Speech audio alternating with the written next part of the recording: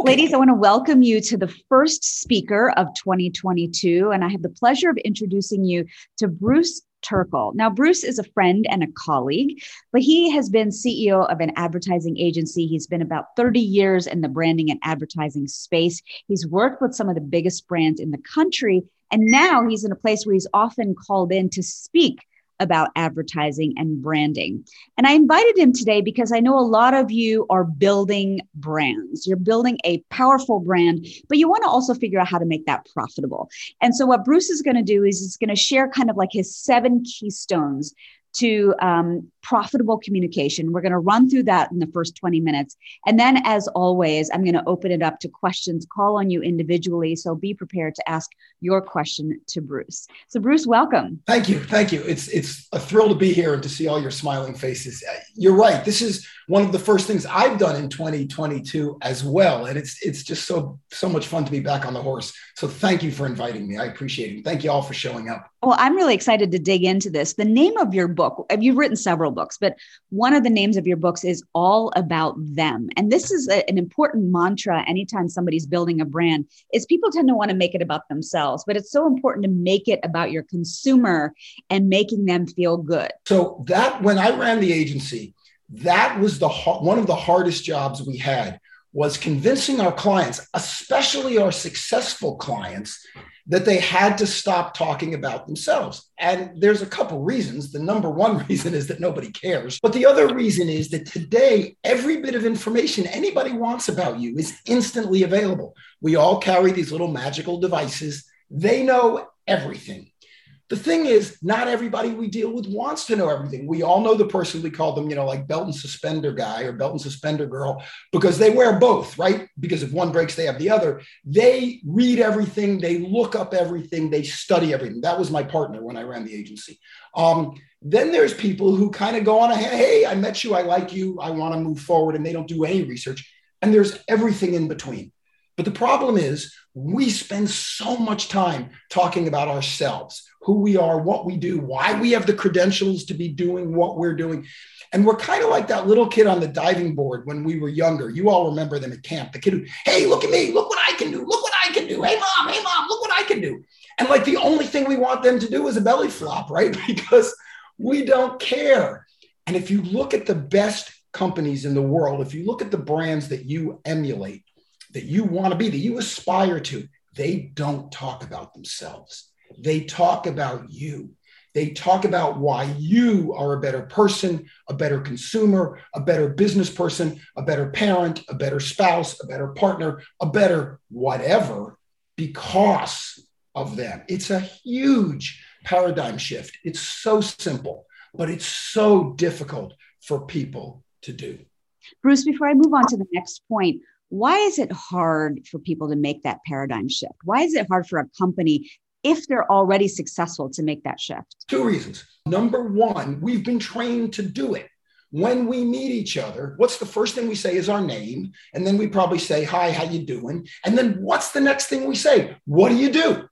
And then we describe our function as if we were a roll of aluminum foil or a camera or a pickup truck. Here's my function. I'm a lawyer. I'm a doctor. I'm an Indian chief. I'm a whatever. We've been trained to do that since we were little. In fact, people used to be named by their functions. Someone named Carter actually drove a cart. Someone named Bowman or Archer actually fired arrows. Someone named Goldstein was a goldsmith. So we have been trained to do that. What did mommy say or daddy say? Tell them what you do. Tell them what award you won. It's just who we are and what we've done. Number two, we spend so much time being good at what we do, whether it's a product or a service, being good at logistics, being good at distribution, being good at customer service, that we believe that's why we're successful. And the truth is, those things are cost of entry. If you all weren't good at what you do, you would not be successful. True. However, being good at what you do just allows you to then have an opportunity to provide goods or services. If you go to a casino and you go into the poker room, if you sit at the table, they don't let you play unless you ante up. You have to pay to be there, right? But just because you do ante up doesn't mean you win. Table stakes get you in the game. Being good at what you do get you in the game. But we spend so much time on it that we're convinced that either we're better than the competition, therefore we have to say so, or we're insecure and we're not sure we are, therefore we have to say so. Either way, we are talking to ourselves, not to our customers or clients, and more importantly, not to our potential clients. Before we go to the next point, which is hearts then minds, who is a company that does it really well, makes it all about their customers? There's lots, but the company that does it really well that you all will nod yes the minute I say it is Apple. If you look at what Apple does, they do it in everything. If you remember when the iPod first came out, the whole point of the iPod was that you could carry hundreds or thousands of songs in your pocket. Other companies had come up with digital music players before. Microsoft had one, a company called Creative had one. Lots of companies did. But if you remember the Apple ads, they showed a very colorful outline of a person dancing. It wasn't a cartoon. It was animated from real life, but they didn't show the person. They showed colors around them dancing to music, because they didn't want that person to be you or me or my mother or father or grandmother or sister or wife or brother. They wanted it to be anyone. The idea was this could be you. And if you remember, when they first came out, the one thing they had different than any other digital music player were white headphones. Everybody had headphones, the earbuds or whatever. They had white ones. Why were they white? So I would know that you had an Apple iPod. Thanks, Allison. It was so clear. Do you remember on airplanes, they say, boom, and now you have to put away all electronic devices, and then you'd fly, and then at some point they'd say it again, boom, it is now safe. And those people would take out those white headphones and put them on. It's like, hey, look at me. I have white headphones. And I'm not saying we're consciously showing off, but Apple understood that what is called in the computer business speeds and feeds, why their products were in fact better, only spoke to a small group of IT geeks. But why their products made us cool spoke to everybody. Your next tip is hearts, then minds. Why is this a keystone to personal branding? Once again, we spend so much of our time talking about function, and function comes from our intellectual abilities, what we studied in college, what we've learned, the certificates we've accomplished, the things we've written, we've invented, we've figured out, our skill sets. But people make decisions based on emotion, and they justify their decisions with facts. And again, if you look at the best branded products, they sell emotional benefits. I'll give you a very, very quick example. When I was in high school, I grew up on Miami Beach, South Beach, that everyone thinks is so cool, is where I was actually born and grew up. And when I was 16, my father gave me his old car, which was a convertible. So it was great. I lived on Miami Beach, and it was a piece of junk, but it was a convertible. And I've had convertibles ever since, just because I love convertibles. But one day my lease expired, and my wife asked me, I mentioned to her that I was going to get another car. She said, are you going to get another convertible? I said, well, yeah, I think so. She said, well, then we need to talk, which of course had nothing to do with us talking. It meant she needed to talk. And her issue was the kids are getting bigger and convertibles aren't safe. Now, my wife is much smarter and much more credentialed than I am. She's a nurse at the time in neurointensive care. So she saw people who came in with head trauma and brain damage from mostly motorcycles, but also, I suppose, from convertibles. The idea that the kids were getting bigger was not rational, because when the kids were smaller, we didn't care, but now we paid for the bar mitzvahs and we paid for the braces, and right. It was not a rational decision. And I'll cut the story short, but the bottom line was, one day she was driving me home from the airport. I had a gig somewhere and she was taking me home, and we passed a car dealership, and there was a picture of a convertible on a billboard with two words. It said "tan safely." And I said, I didn't know they made a convertible. What if I get one of those? And my wife looks at the billboard and she says, yeah, that's fine. They're safe. It was a Volvo convertible, because Volvo sells safety, safety, safety, safety, safety. That's their brand essence, brand value. Now, is a Volvo safer than a Mercedes or a GMC or a Subaru? None of us know, especially my wife, who worked in neurointensive care. But the emotion was her kids, her children would be safe in a Volvo because Papa Bear would feed them peanuts and beer on the couch and not pay attention. None of that is true. But the intellectual analysis comes later. You must, this is critical, you must build an emotional connection with your clients.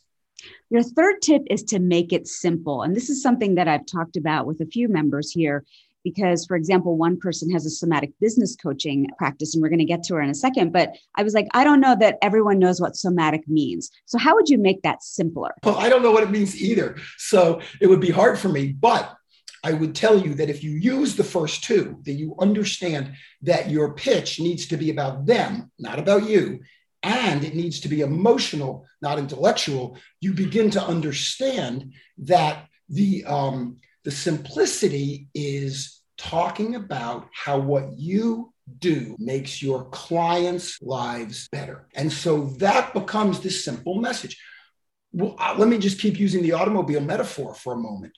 Cars get us from point A to point B. Really, that's all they do functionally. But that's not how they sell them. You've never seen a car ad that says, when you really need to get to the post office or when you really need to get to work, you should drive our car, right? They don't sell that. Volvo sells safety. Mercedes-Benz sells status. Porsche sells performance. Jeep sells ruggedness. Subaru sells outdoorsness. Toyota sells durability. I could go on and on and on. But each one of them sell one word. And that word has nothing to do with their core function. That's how you do it. Make it quick. What does that mean when you're building? No one's going to hang around to listen to you go on and on and on and on about how good you are, where you went to school, and why you matter. Make it quick. Any of the brands I described, you can say in one word. When I ran my agency, one of our specialties was travel and tourism. And if you look at the best tourism brands in the world, you can describe them with one word. If I say New York City, you might say Broadway, you might say Central Park, you might say shopping, you might say financial, but we know what that means. If I say LA, you might say Malibu or Beverly Hills or Rodeo Drive or seeing movie stars, but we know LA is movies. It's Hollywood. If I say Miami, where I live and I marketed for years, you might say beaches or you might say art or you might say hip, but we know what it stands for. And we can say it quickly and people get it. Make it yours is number 5. Why is that an important cornerstone to building a personal brand? Because when people decide to use you or to use your competitor, what they're buying, once again, is not what you do. That's an assumed value. What they're buying is you. People don't choose what you do. They choose who you are. We are all here because of the woman who runs this program, because of Joya, because of what she knows, what she understands, how she looks, how she makes us feel with her smile, how she makes us feel with her knowledge, how she makes us better versions of ourselves. Let's be fair. There's lots of people that put on programs like this. Some are good. None are as good as you, of course, but potential customers don't know that. But what they do know is this relationship that they have with you. And so you have to own your positioning. You have to stand for it. I said it earlier. Is a Volvo safer than a BMW or safer than a Dodge? Probably not. The truth is, in this country, we have safety regulations. All cars have to meet some level of regulations.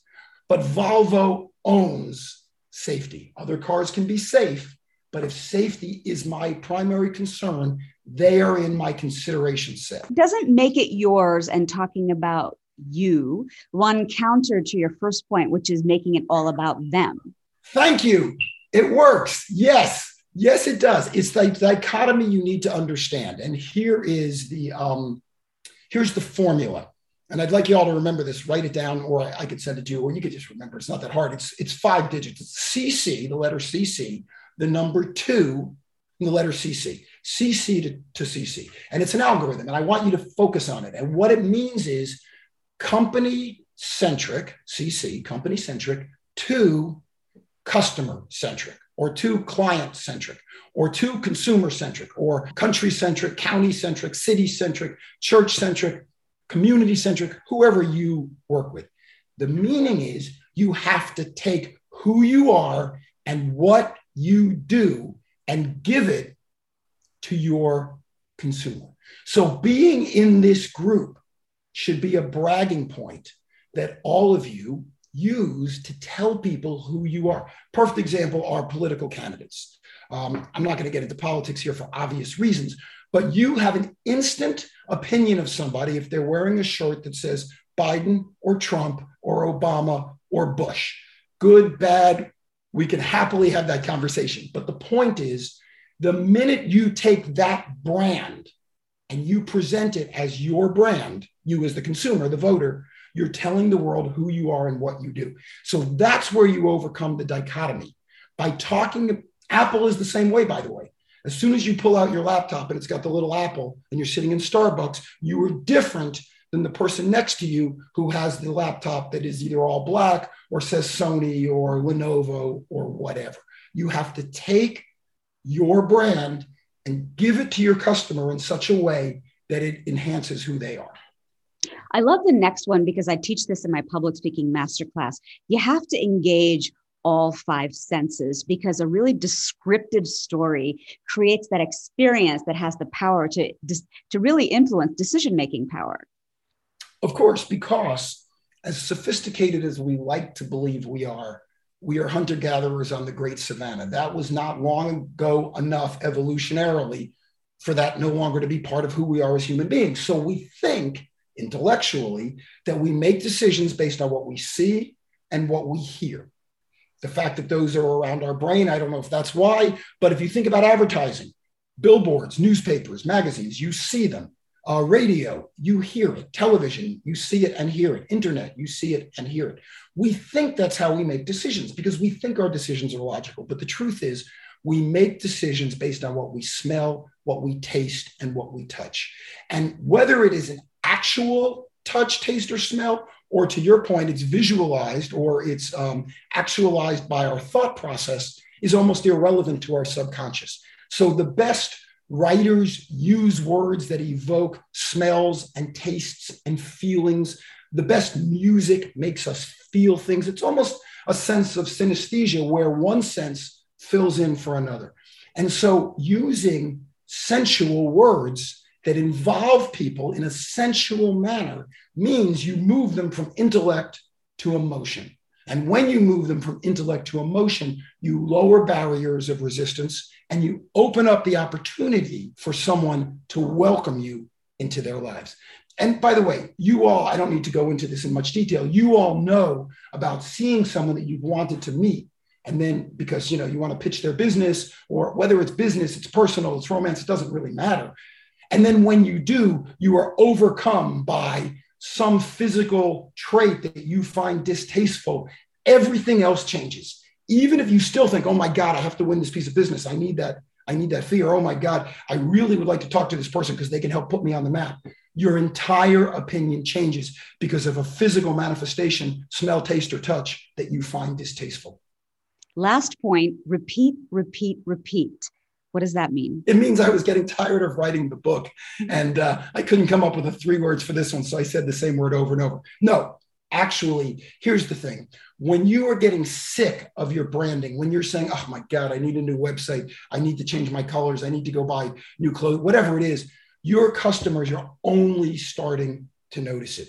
And so you have to say what you want to say. You have to show what you want to show over and over again. When I was on television, I was on over 400 times. And after the first 20 or 30, when I really got into the groove and learned what I was doing, I wore the exact same thing every time. I mean, they were different, but it was the same look. Dark blue jacket, light blue shirt, dark blue tie.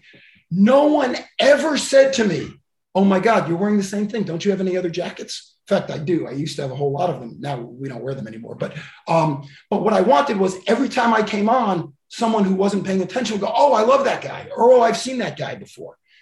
My wife would say, you're going to the studio. How can you tell? Well, you're wearing your uniform. But nobody, even the producers who are responsible for how you look. I'm sorry to bring him up now at this point, but Chris Cuomo did that with the way he dressed. No one says, oh, look, he's wearing a black suit, white shirt, black tie again. What they're saying is, oh, I know that guy. I'm not suggesting it's just about clothing. BMW has been the ultimate driving machine since 1972. They've used the same tagline.